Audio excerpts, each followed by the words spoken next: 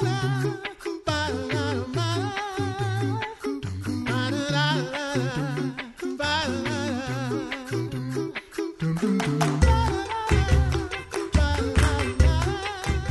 listening to The Coffee Hour. I'm Andy Bates. I'm Sarah Gulseth. It is a good day. We get to chat with one of our chaplains today. Looking forward to sharing that story with you today. Thanks to Concordia University, Wisconsin for supporting The Coffee Hour. Find out more about Concordia University, Wisconsin at cuw.edu. Live uncommon. Joining us today, Chaplain Matt Christensen. He is chaplain with the US Army Chaplain Center and School in Fort Jackson, South Carolina. Chaplain Christensen, thanks so much for being our guest on The Coffee Hour. Yeah, thank you for inviting me. Pleasure to be here. So tell us about your path that led you to becoming a U.S. Army chaplain. All right. My path started in 1993 as I enlisted in the military. And at the time, my wife and I had just married. In fact, we married, and 5 days later, I found myself at Fort Jackson, South Carolina for basic training. Wow. Great way to start off. Happy honeymoon. Straight into the military. What was your path then? Like after that? So what happened is I went through basic training and then the advanced training to be a diesel mechanic. And then my wife and I served, and I always say my wife and I served because she's been along with me for the we did 3 years in Germany from 93 to 96. And 2 of our kids were born there, Curtis and Caleb. Then we moved to Fort Huachuca, Arizona for a couple of years, had our 3rd child, Cassia. And then I went to Korea for a year as an unaccompanied tour. And right about 2000, I decided that, there's nothing much going on in the military, and it was time to end my enlisted service. During my time, though, I had several really good chaplains and a couple of not so good chaplains. Both those categories motivated me as I was thinking about and praying about and having that internal call to serve as a pastor, to think about serving in the military as a chaplain. And so as, a long story short, I got out of the military in 2000 and then started to go to school, Concordia University, for a couple of years, graduated there, then went through St. Louis Seminary, took a call to Junction City, Kansas, Emmanuel Lutheran Church for a couple of years, and then came back onto active duty as a chaplain in 2009. And I've been serving on active duty as a chaplain endorsed by the Lutheran Church, Missouri Synod, ever since 2009. Wow, that's a great story of how you became a chaplain, and thank you for your service for all of those years, both active duty and now as an active duty chaplain. Well, what has your service as a chaplain looked like since 2009? Have you moved around or stayed in one place? I have moved around quite a bit, and I started off as a chaplain at Fort Riley, Kansas. So it was sort of interesting because typically you will move somewhere. Where I was doing, parish pastor work, Junction City, Kansas, and they accepted my packet, and I accepted the call to serve on active duty. And I just changed from driving to Emmanuel Lutheran Church to driving to the airfield of Fort Riley with my first unit, which was 2-1 GSAB, General Support Aviation Battalion. And with that unit, I deployed to Iraq in 2010, 2011, so spent 12 months in Iraq. Coming back from that deployment, stayed at Fort Riley for a little while and then received orders to go to Fort Wainwright, Alaska. Went to Fort Wainwright, Alaska for 4 years, served with an infantry battalion in Alaska, and then moved to Fort Jackson, South Carolina to do a career course school for 6 months. Then went to Fort Benning, Georgia, where I served as a basic training chaplain for 150 infantry battalion. So it was infantry basic training there at Fort Benning. Then we moved to Fort Bliss, Texas, where by that point I was able to serve as a brigade chaplain for an aviation brigade that deployed to Afghanistan. I actually met them on the deployment. So I get to Fort Bliss and drew all my gear and then went over and replaced the chaplain that was coming out of theater and served with them there for 6 months. Came back to El Paso, Fort Bliss, Texas, and then went to Fort Leavenworth, Kansas for a year of school, and then came here to Fort Jackson, where I'm currently serving with the chaplains that go through their basic training. What does that formation for a chaplain look like? You've been all over, and so, yeah, serving in so many different places. I'm sure that really shapes who you are as a chaplain and how you serve. I want to back up a little bit, though, and go to that formation of a chaplain. What does that training, that education, that formation look like for a chaplain?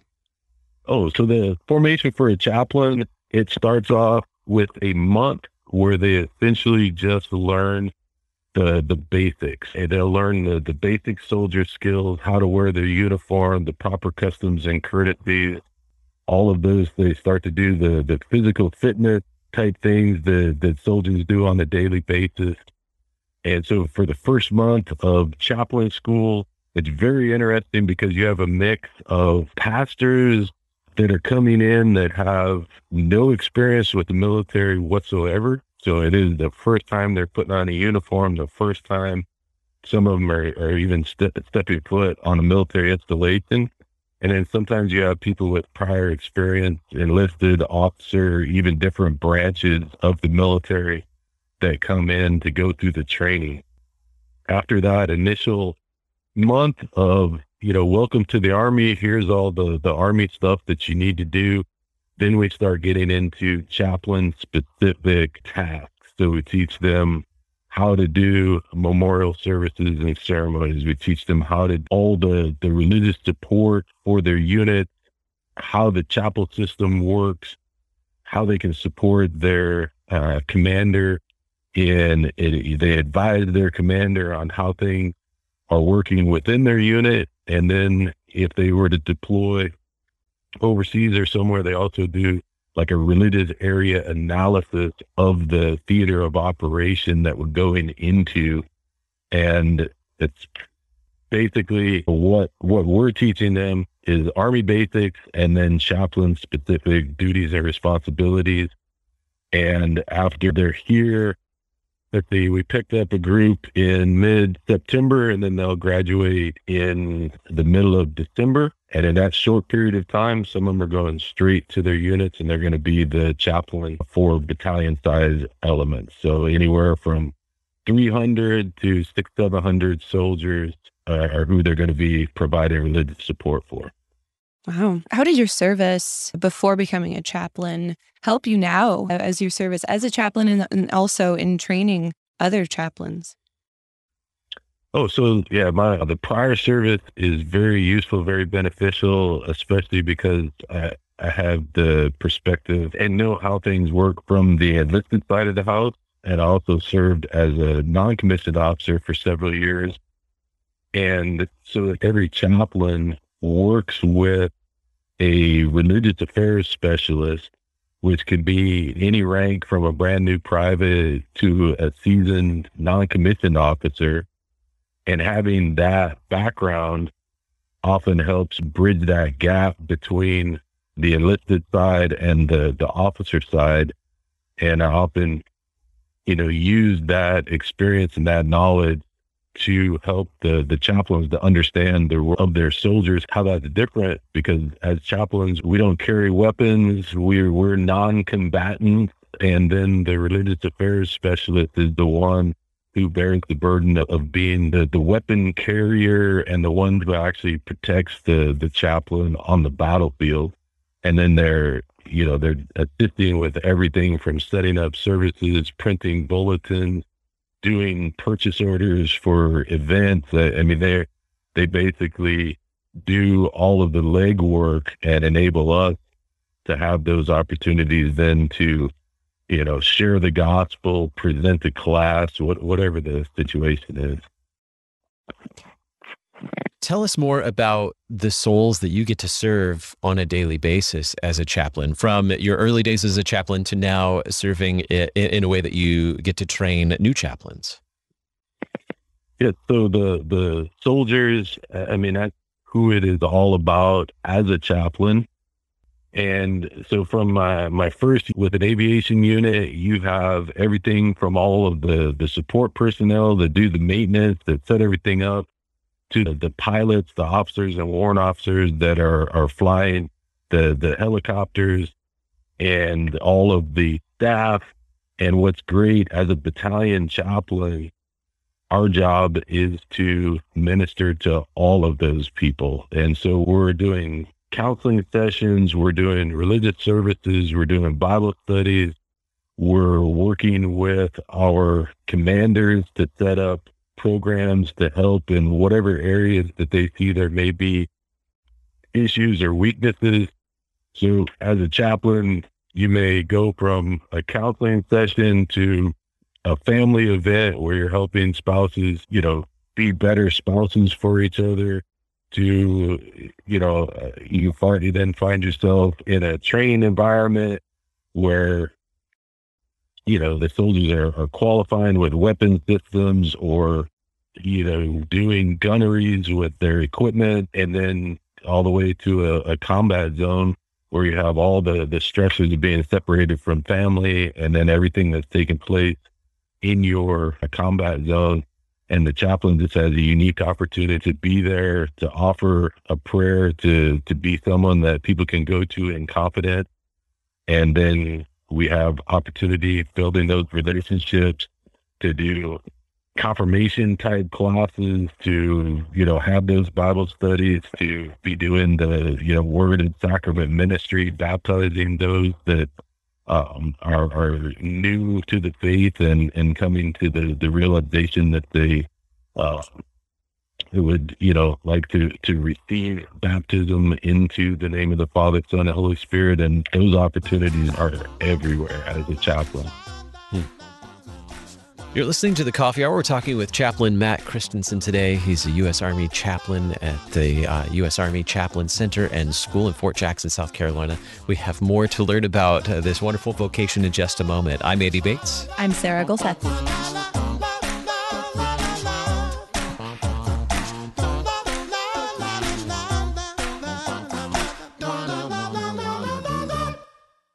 You're a miracle. You know that, right?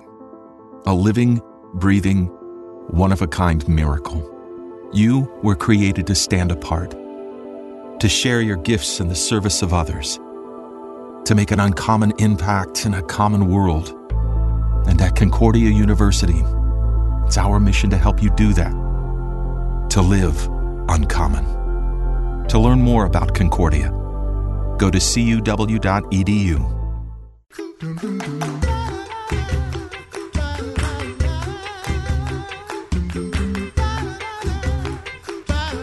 Welcome back to The Coffee Hour. I'm Andy Bates. I'm Sarah Golseth. Today we're talking with Chaplain Matt Christensen. He's with the U.S. Army Chaplain Center and School in Fort Jackson, South Carolina. I'm learning so much. I know Sarah's making notes I didn't know that. So many fascinating things about the ways that our chaplains serve. And Chaplain, you shared with us what a daily life looks like for a chaplain, the ways that you get to serve. You mentioned instruction. What does catechesis look like as a chaplain? We picture catechesis maybe sitting down in a classroom or in a pastor's study or something like that, or in a church. What does it look like, though, on the field? What does it look like for... All right. I will share one of my favorite times as a chaplain was when I was at Fort Benning, working with soldiers who were receiving their training to become infantry soldiers. And at the time, they essentially were with that training unit for 14 weeks. And what I found out as a chaplain is that the time that you spent with them could be rather short, because they're training, they're going, from sunup to sundown every day with all these training requirements. But what I did find is that on Thursday evenings, there was a small pause where I could get about an hour that I could offer Bible study for the soldiers that were going through training. And so every Thursday evening and my wife would go with me. We would go up to our unit, and the soldiers would get that wanted to come. It's completely voluntary, but the soldiers that wanted to come would receive that hour break from their drill sergeants, from their training, from all the things that were going on. And we would do a Bible study. And then I realized within 14 weeks, you could start going through the catechism, working through all of the parts of the catechism and adding that to the piece. And then what we started doing is, as they would go to their final training exercise, we would go out, and those that, having gone through that catechesis, those who wanted to be baptized at that time, we would set up a service, and those soldiers would gather, and then anyone that they wanted to come over, and usually it was the entire company. So you'd have, 150 to 200 soldiers gathered around from all different faith backgrounds or no faith background at all. And at one point, Thanksgiving a few years ago, we had 10 soldiers that had come forward, and we went through, and through the work of the Holy Spirit, able to baptize 10 of our new soldiers at one time within one service. And it's just, to see the Lord at work with the young people that are coming in the military, that are hungry, wanting to grab a hold of something, and then seeing them progress and, as they understand, as they grow in the faith, and to be able to be there as they're receiving baptism. I mean, it's just an incredible thing to be a part of. So it's one of my favorite times in the military so far. That is a pretty amazing story. I'm over here not tearing up, I promise. I'm not crying, you're crying. I'm not crying. Those stories are so great, though, and we see those come out of the Ministry to the Armed Forces on their social media, all of the stories of the baptisms that happen through the chaplains that are serving with our armed forces. And those stories are so great. What is the place of Word and Sacrament ministry in the life of a chaplain, whether you're on a base stateside or deployed on the field? Yes. So whatever installation a chaplain goes to, on our orders that send us there, we're required to provide religious services, religious support for the garrison side. And so like the chapel systems and all of that. Often those have more generic sort of Protestant, Catholic. You may have categories like liturgical or what have you.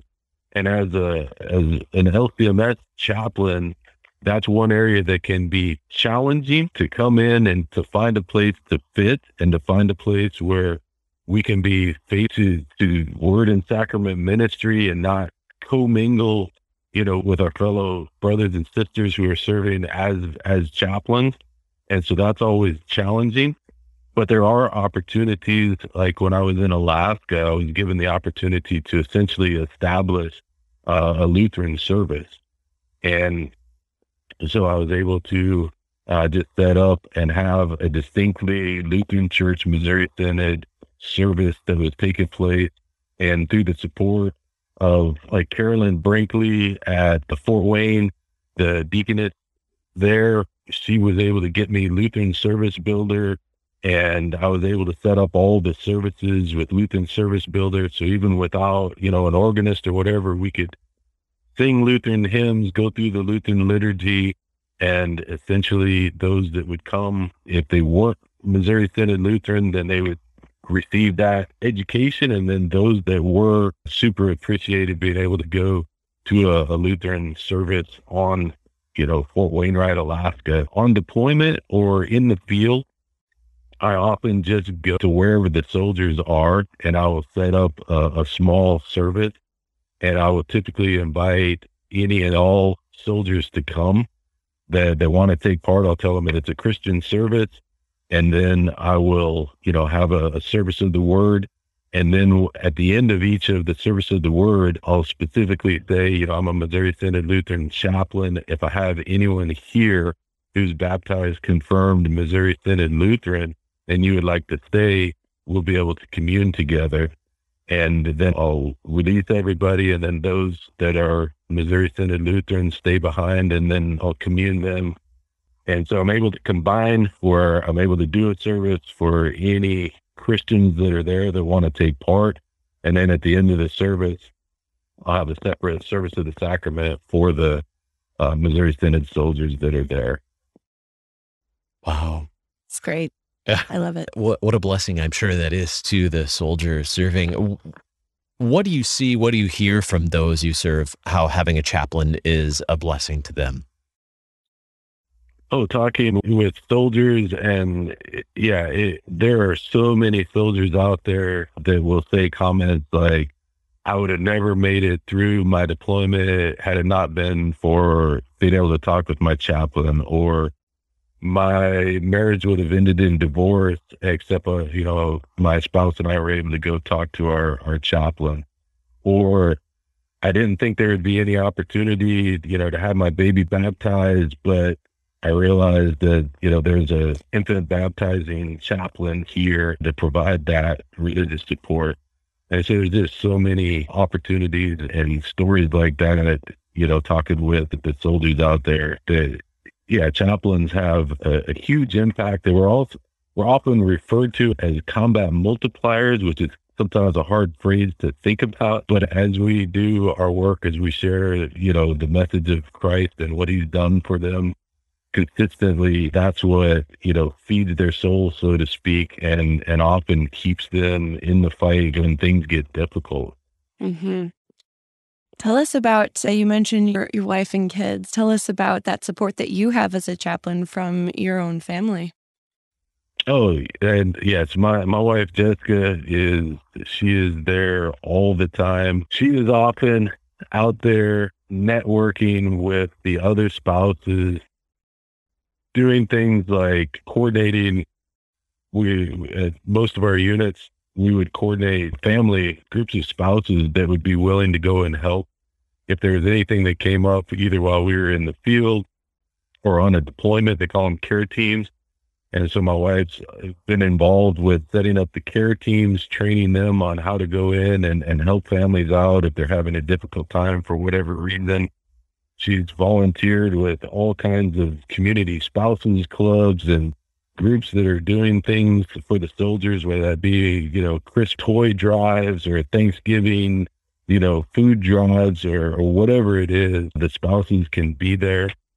And then my wife is always helping setting up, services, religious services, wherever we're doing those, setting up events, family events.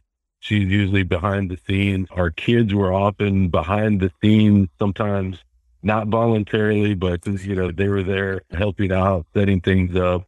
And as we did that, our middle son, Caleb, as we were in Alaska, actually decided himself at 17 that he was going to enlist in the military.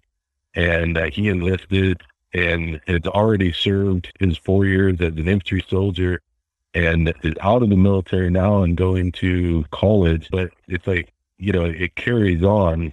And so, as he saw the military, he saw everything that was going on, then he himself was willing to volunteer and to do a 4-year enlistment as well.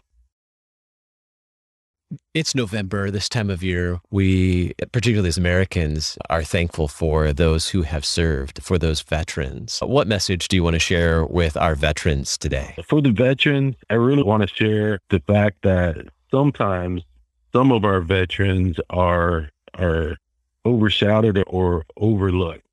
So a couple of categories of our veterans that become overlooked are those whose spouse is in the military and maybe they do, one term or a few years, and then their spouse goes on to retire from the military.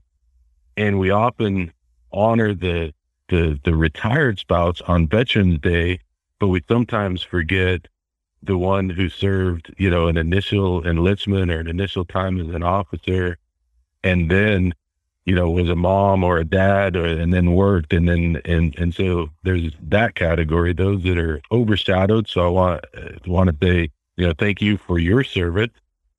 Also, we think of veterans, we often think of the Vietnam, the Korean War, the World War II veterans.